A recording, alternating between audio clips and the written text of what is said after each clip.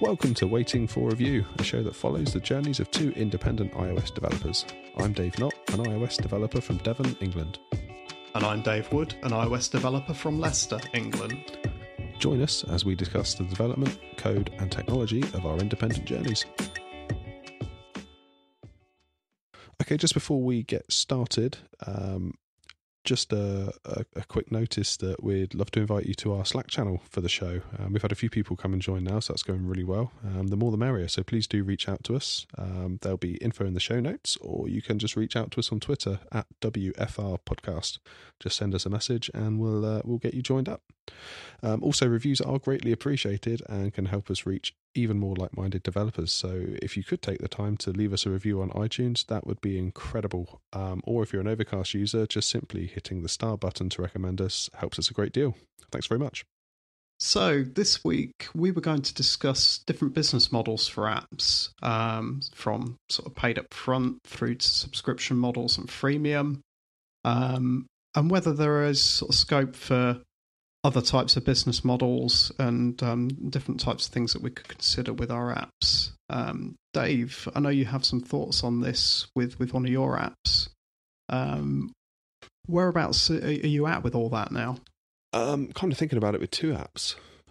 My two sort of main apps, both Armchair and Space Readers. So Armchair we've spoken about a little bit in the past, in recent episodes. So I'm doing an upgrade, kind of like a 3.0 at the moment, which is still in development. Development continues at a pace that maybe should be a bit quicker, but hey. That's for your remote control app for Kodi. That's right, yes. I'm thinking of going subscription with that one. So the idea is that it will be ad supported, and then the subscription will remove the ads and throw in a perk or two, such as dark mode.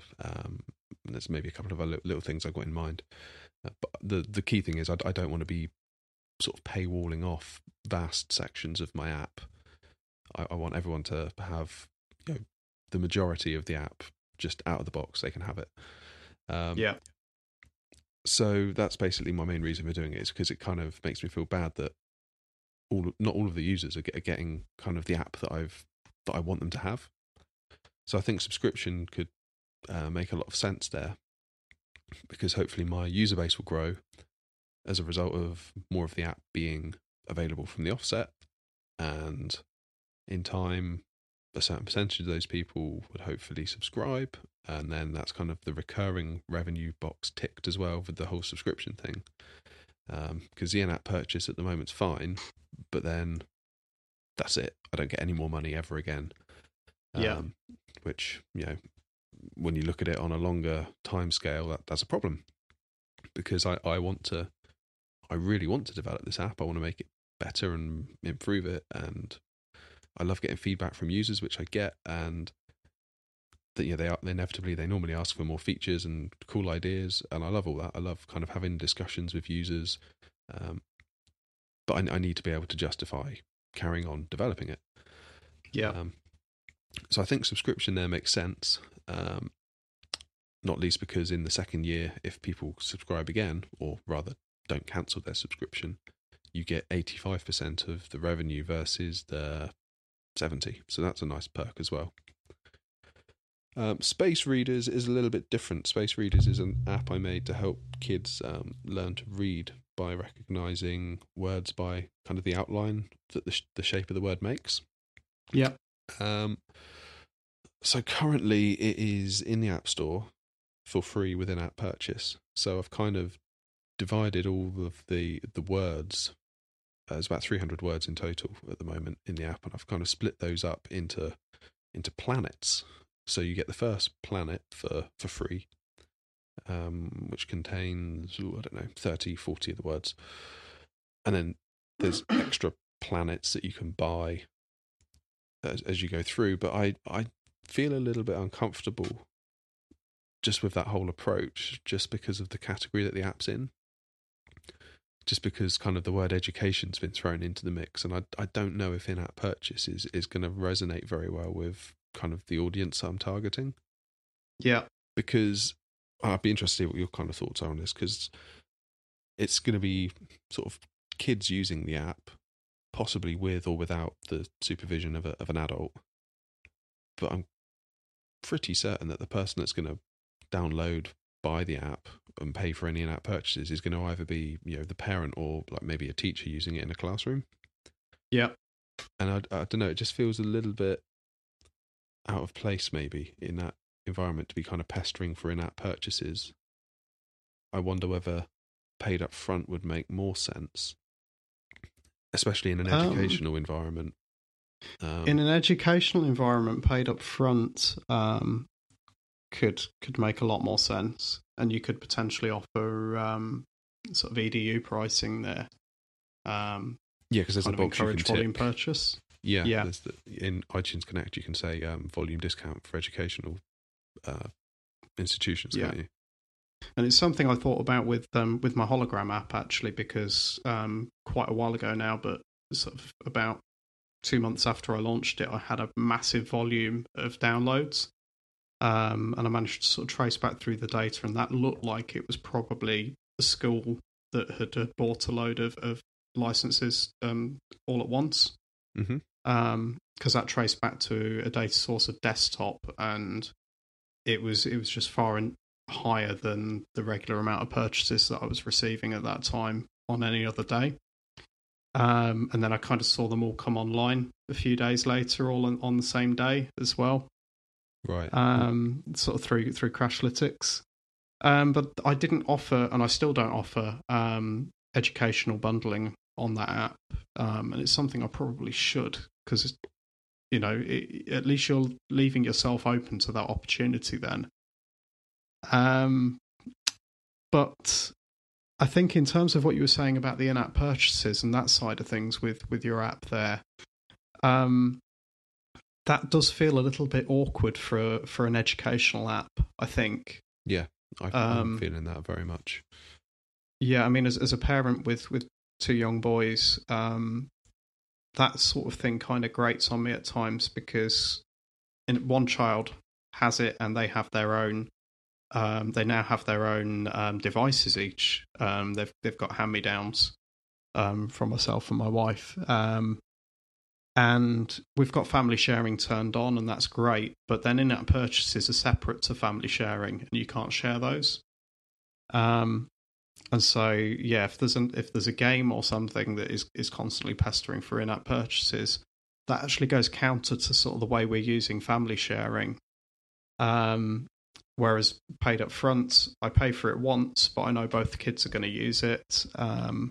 And for us, that kind of guarantees the purchase, really, in a lot of ways.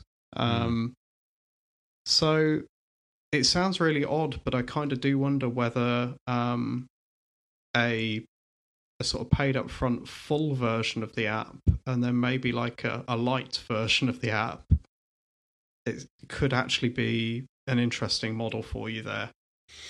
It feels like we're going back to like year 1 of the App Store, doesn't it? With the whole light and pro. Yeah, and that's what it says. It sounds kind of odd, and it feels kind of at right angles. But I do wonder whether, and you probably need to get hold of some more data here, really. But if you assume that that particular market and segment may be preferring paid up front, then yeah, I think you need to look at, well, how do I get them through that sort of front door? So, because you're still going to have the friction of okay, I've got to pay to get this. So that's sort of where the freebie, the light version, kind of comes in. Yeah. I mean, perhaps a new App Store might help in some small way, because it kind of gives you a better platform to pitch your app, I think it's fair to say. Yeah. Especially with the auto-playing videos, it might kind of grab someone's attention and maybe get them through to a purchase. This could also be somewhere where the changes to subscriptions may actually help as well. I mean, obviously, it doesn't really help in terms of EDU pricing, and I'm not sure where that sits within subscriptions at all. But from a sort of parent's point of view, if it was an annual subscription that arguably I could think about cancelling any time I felt like, and I've already bought that first year, and you were to pair it up with a trial period on the subscription ahead of that, is that a combination you could do? I think it is, yeah. Yeah, so maybe like a week's trial or something relatively short actually. But then beyond that, the subscription price is an annual cost, and it's closer to buying the app as paid up front. Yeah. That could be another way of kind of bringing things to a sort of try before you buy, but ultimately still asking for, the correct amount of payment, if you like, rather than slashing your prices all the way down. Yeah, that's a good point. It would be nice to kind of have that recurring or potential recurring revenue. But it's interesting. I was reading the App Store guidelines earlier, and it's easy, I think, to get lured in by subscriptions. As a developer, thinking, if I just put a subscription in, someone buys it, and then they forget about it for 5 years. I've got 5 years worth of money versus one payment. But you are kind of obligating yourself as a developer then. I'll just read what it says. If you offer auto-renewing subscriptions, you must provide ongoing value to the customer, and the subscription period must last at least 7 days and be available across all of the user's devices. Then it says about, while the following list is not exhaustive, examples of appropriate subscriptions include new game levels, episodic content, multiplayer support, apps that offer consistent, substantive updates, or access to large collections of or continually updated media or content. So essentially, you've got kind of actually, I guess you can't just sort of make abandonware, if you think of it like that. You can't make an app and load it up full of subscriptions and just plonk it on the App Store and hope people subscribe to it, and then you never really update it again, because otherwise, why are people subscribing? Yeah. Makes me wonder how that's going to be policed, actually, sort of in the longer term. Yeah, and how do you even sort of quantify where they said about consistent and consistent updates? How it's, because for one developer it could be very different to another developer. Yeah. Does that encourage a sort of little and often kind of approach to development and updates as well, just to sort of maintain that kind of appearance of being regularly updated? Well, I don't know. It makes me wonder whether it's going to turn into one of those things like where they say with screenshots don't include images of the device, but then everyone does it, and then that's about it. It kind of goes unnoticed. I think I still feel like even now, and we're not in the early days of subscription. Subscription's been an option now for a while, hasn't it? It's a couple of years. Yeah. Has it been that long yet? Yeah. But it still feels like it's early days, and it still kind of feels to me like if that was the case, that what we would see is an evolution of the subscription rules over the next year. So I don't know. I don't know whether there is scope here to sort of try it out for size, and if you're not quite sort of living up to the letter of each one of those rules, then does that mean you're probably happy enough to kind of see how things go, sort of until you're told otherwise? Not necessarily the best approach, but I mean, and this gets us onto another sort of side of the debate really here, which is the options that are available to developers now, sort of paid up front, free with in-app purchase, and then subscriptions. You end up in a situation where, if you're not careful, you are kind of crowbarring your app into one model or the other, and not necessarily thinking about what the best option might actually be for that app and that market. I think I'm dodging around the subject here, but this is kind of where sort of upgrades kind of come into the mix. It's an option that we don't have. Yeah. sort of access to paid upgrades. Yeah, and I know you've got some thoughts on that as well, really, because we've talked about this a few times before. Yeah, and I'll keep banging this drum until I see results from Apple. I think. I mean, I've said it many times. Free trials. I think that has to happen. Yeah, I can't see a good reason for it to not happen. Therefore, I'm kind of left wondering, well, why isn't it happening? And I'm really kind of appreciative of all the changes we have seen while the App Store's been under Phil Schiller. I think it's been really, really positive. And I'm almost just kind of, in my head, I'm thinking, yeah, well, now all this other stuff's happened. This is probably just a matter of time now, as opposed to if. I hope I'm right in that assumption. I could be totally wrong, but you have free trials. You have free trials for subscriptions. Yeah, I mean, I want free trials for a paid app. Yeah. So if I want to make an app and charge £10 for it, I want to be able to say try it for 30 days, Yeah, 15 days, or X days, whatever that is.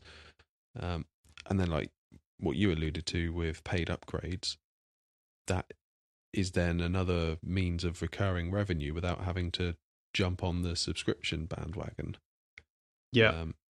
Because it might be, fast forward 6 months, a year, 18 months, it could just be like all these apps, whatever you touch now, you end up having to subscribe to them, which people might not like in the longer term. I don't know. We'll have to see how that pans out. But I think there's definite value in giving us developers a way to get. It feels like if you look at the three models we just spoke about, so paid up front, freemium, and subscription. Freemium and subscription, both of those two have an inroad that the user can kind of try before they buy. Yeah. Whereas paid up front has absolutely nothing. You just got to pay.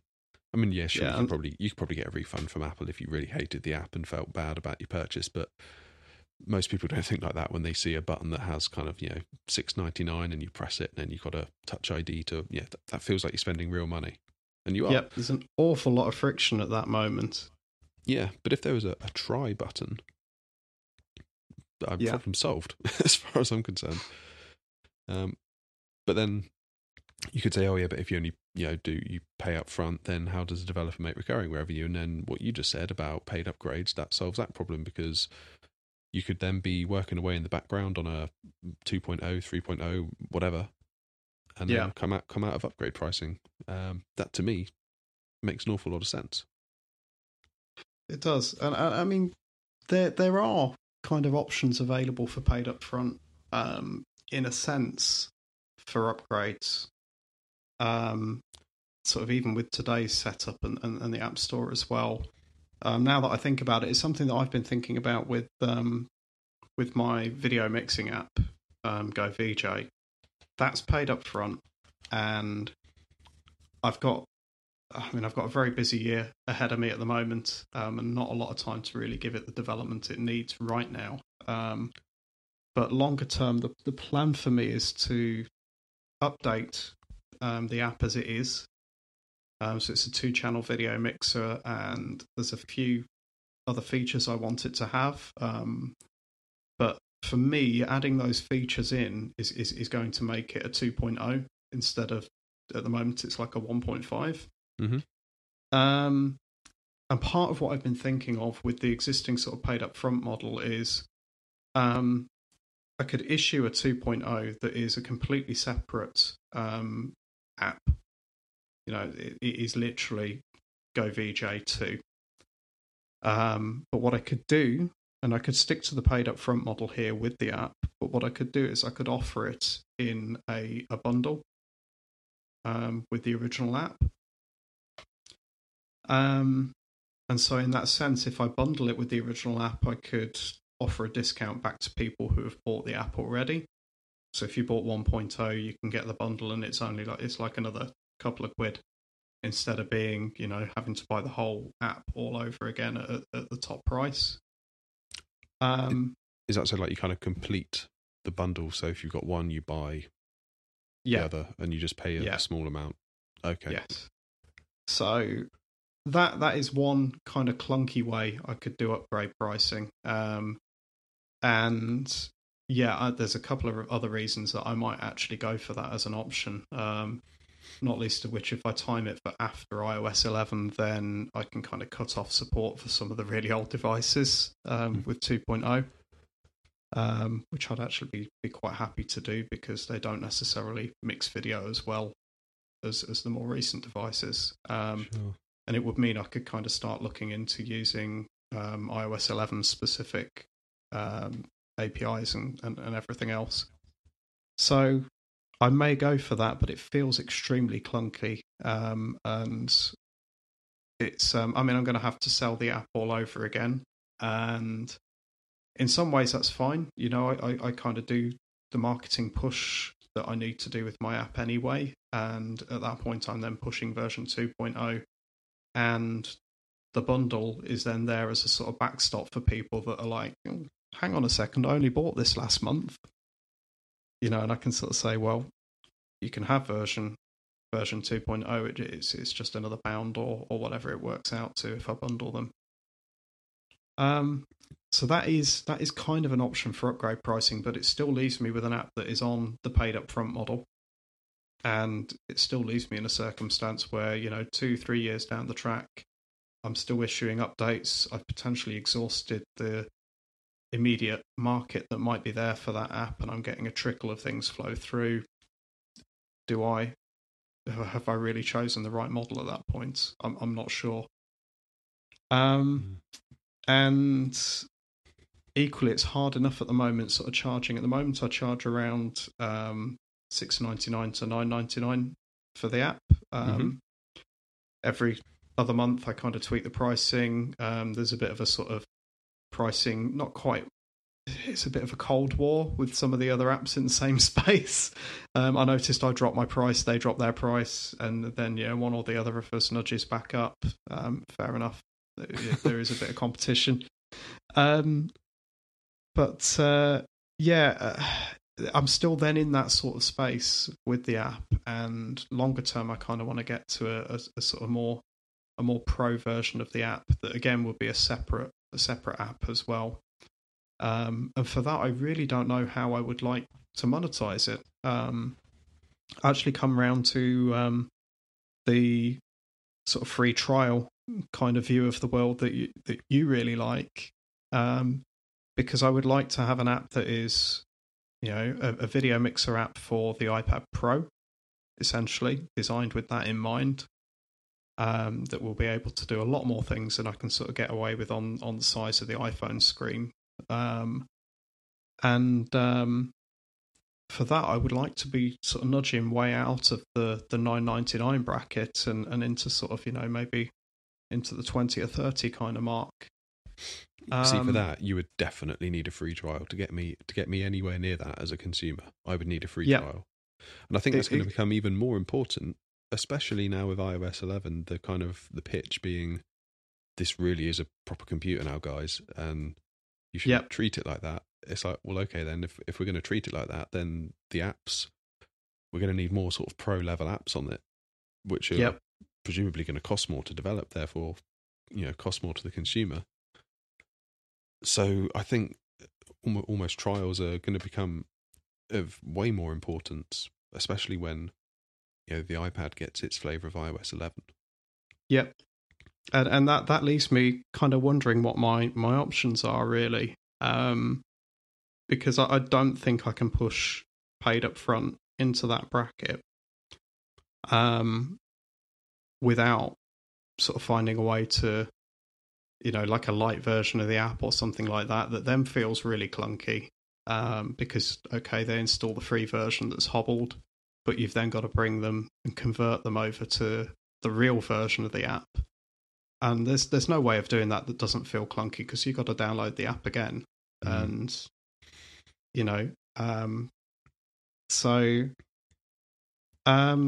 that leaves me wondering, do I go into a sort of subscription model, but maybe with a kind of combination?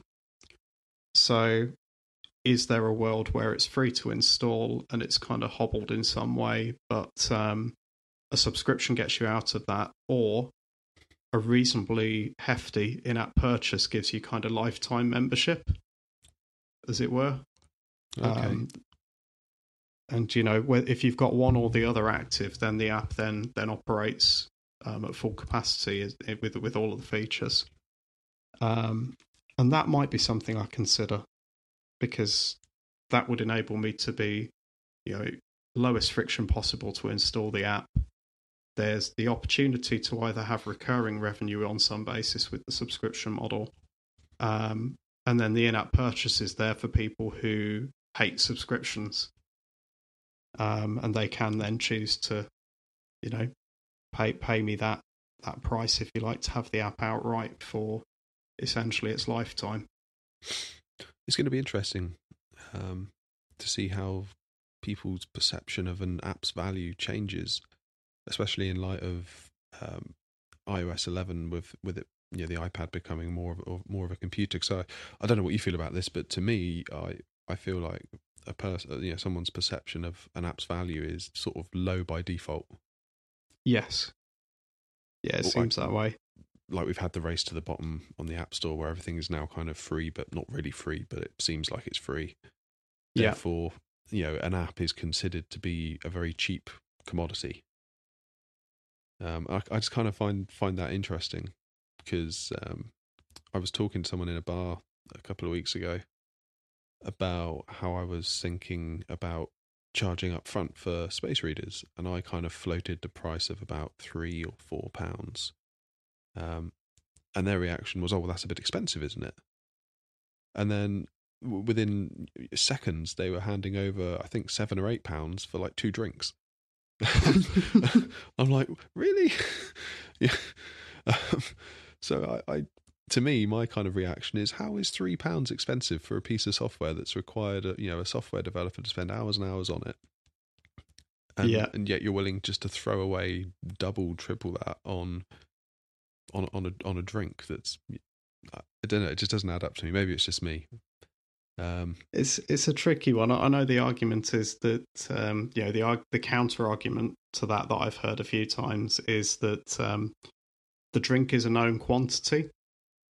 They know exactly what they're getting for that £8, as it were, and so that's an easier purchasing decision to make. Whereas you've gone through the App Store or however, and you've found the app, and you think it might be the one that solves the problem it is that you've got, but you don't know for sure. And the friction in that moment over parting with £3 is because they really don't know at that stage what the experience is going to be, and whether it's really going to solve their problem or not. It's a gamble, basically. Yeah. Whereas the drink is a dead cert. I know I like that drink. I've had it every other time I've been here. And again, that kind of rolls back into the whole free trial thing, because if you offer a free trial, the user then has an opportunity to make their own determination of what that app's value is relative to their requirements.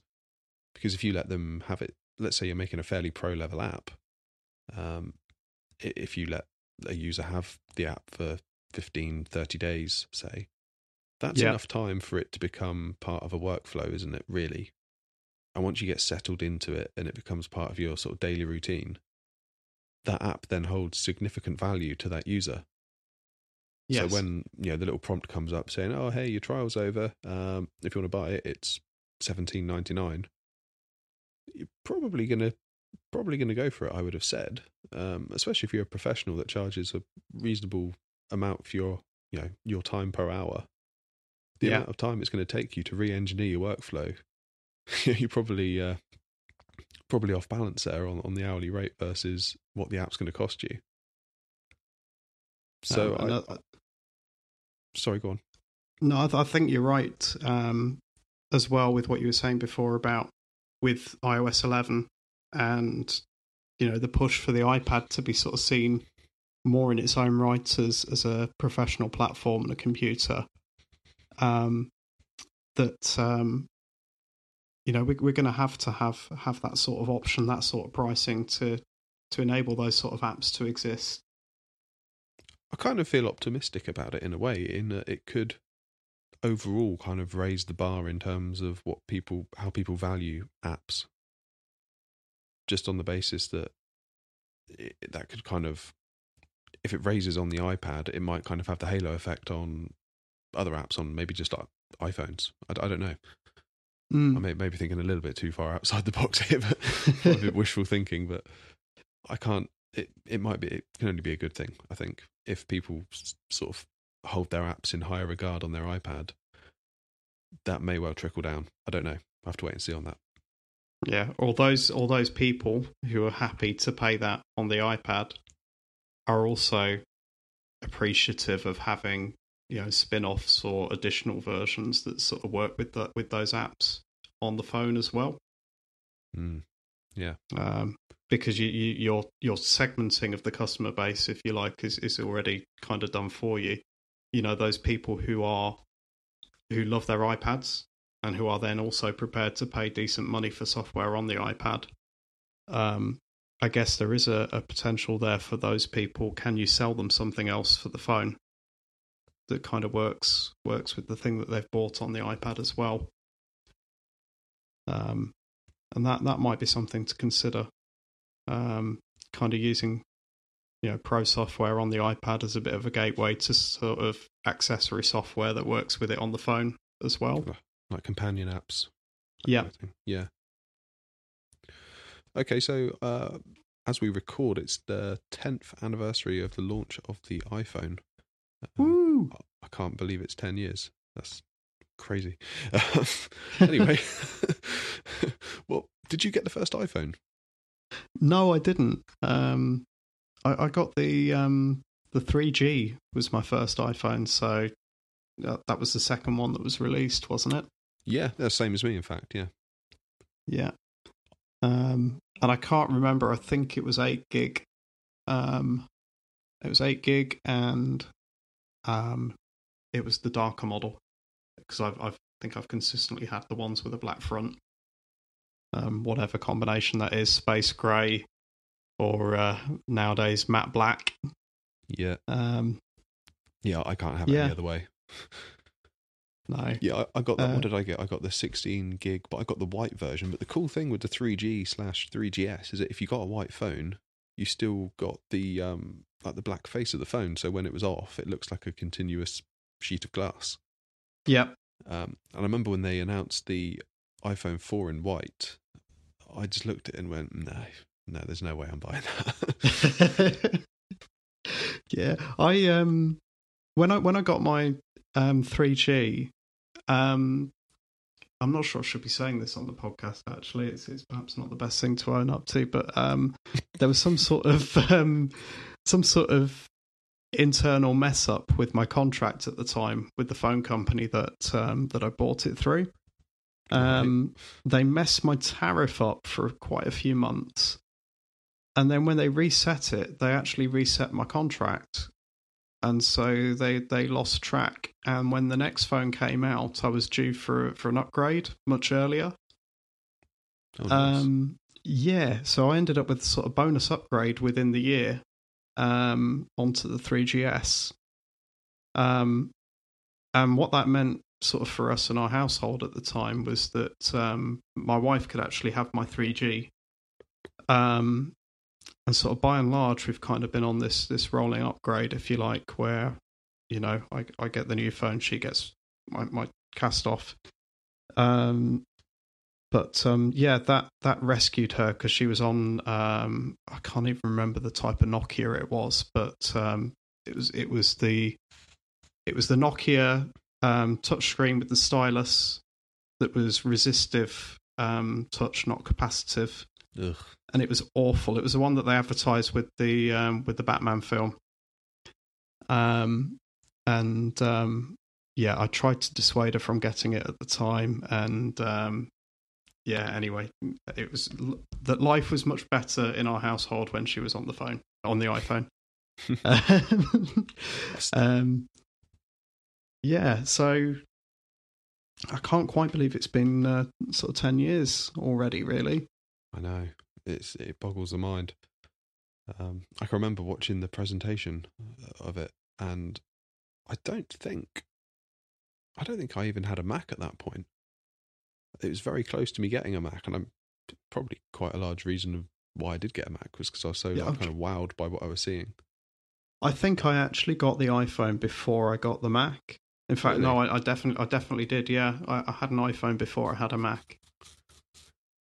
But it's kind of like my first ever sort of Steve Jobs keynote that I ever saw, and I thought, like, wow, that guy is really good at giving presentations. Because at the time I was in college, and we had to give presentations every now and then, and I always dreaded them, and I was always fairly awful at them.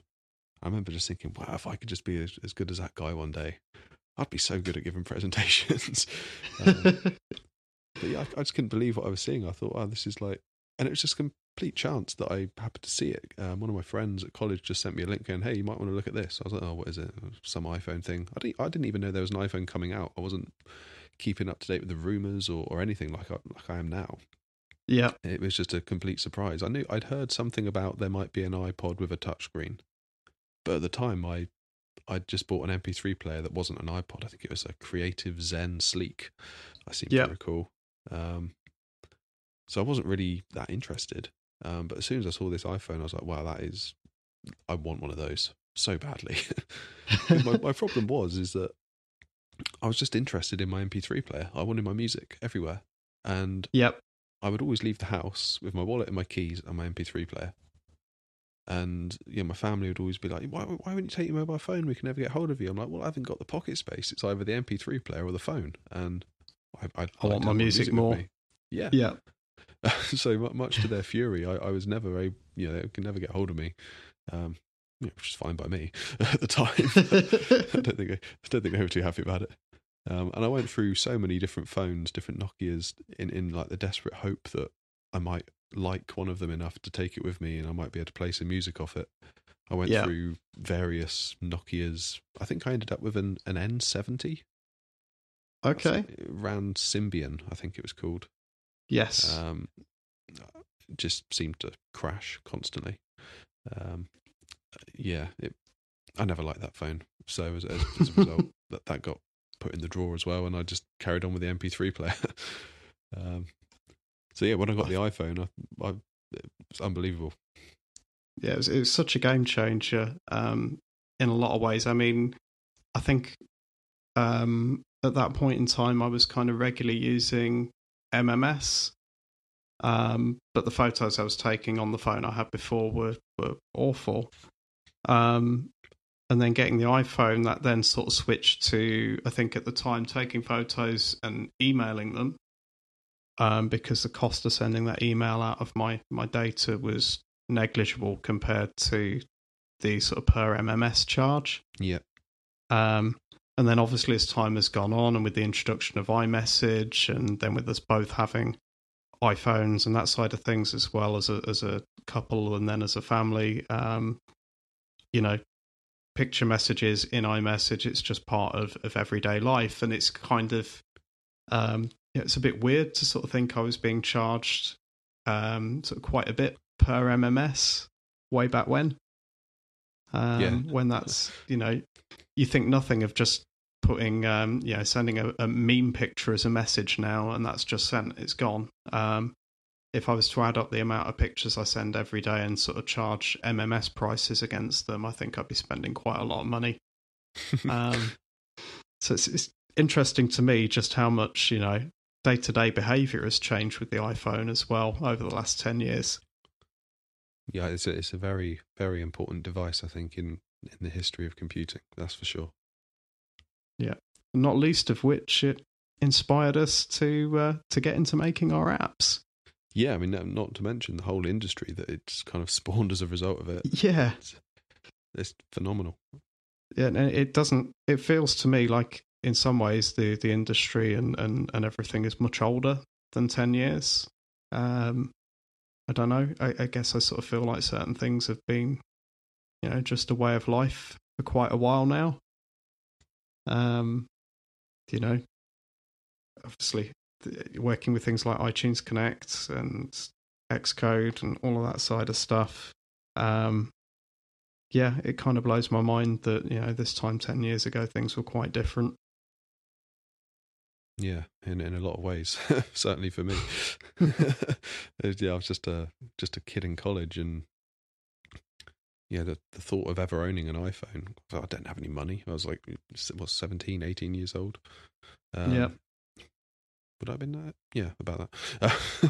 It just, I remember seeing it and instantly thinking, well, I won't be able to afford that, and kind of just resign myself to thinking, well, I'll just never have one. And now, when they sort of came down in price with a contract, it became a little bit more affordable. I was still massively uncomfortable with it. When I first got my 3G, obviously I had to go on a contract, and that's the first time I'd ever been on a contract. I'd always been sort of pay as you go. Same here. I remember really stressing about that a lot, thinking, wow, so this was it £36 a month? I think it was. I think I was on about the same. With unlimited data, unlimited text, and like 1,000 minutes. But I remember really stressing about that. I mean, I had a little part-time job, but I'm thinking, well, I've got to find this money every month. That's a lot of money. I don't know if I'm going to be able to do it. Yeah. It's interesting how your perception of everything changes. Yeah. And that's something that has changed over the last 10 years, I think, for a lot of people, has been that, the amount that people now spend on their phones is an awful lot more than it was 10 years ago. Sort of 15 years ago, if you look back to that sort of point. I think the shift there has been, actually, in a lot of ways, I feel like the shift has been that people are spending more on the hardware, and in some cases spending a lot less on the actual sort of plan that they have with the phone company. Yeah, for sort of minutes and data.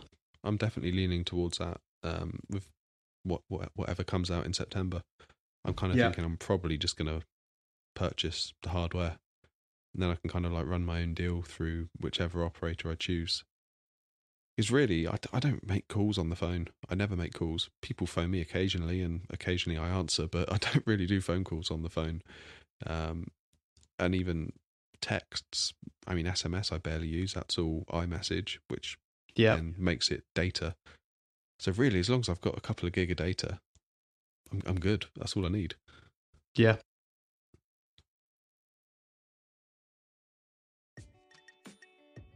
Okay, so that just about wraps it up for today. If you've enjoyed the show, we'd love it if you could give us a review on iTunes, or if you're an Overcast user, it'd be great if you could recommend us by hitting the star button. Also, we now have our very own Slack channel that we'd love to invite you to. Our hope is that we can offer a great place for fellow developers to come and meet each other and hang out. If you'd like to join, there'll be instructions in the show notes, or you can just reach out to us directly on Twitter at WFR Podcast. So, Dave, before we go, where can people find you? You can find me on Twitter at DWRoboheads. That's Roboheads with a Z. You can also find me at davewood.uk. How about you, Dave? I'm on Twitter at _Dave Knott. You can find my remote control for Kodi at armchair-remote.com. And you can find my latest app, Space Readers, which helps kids learn to read, at spacereaders.com.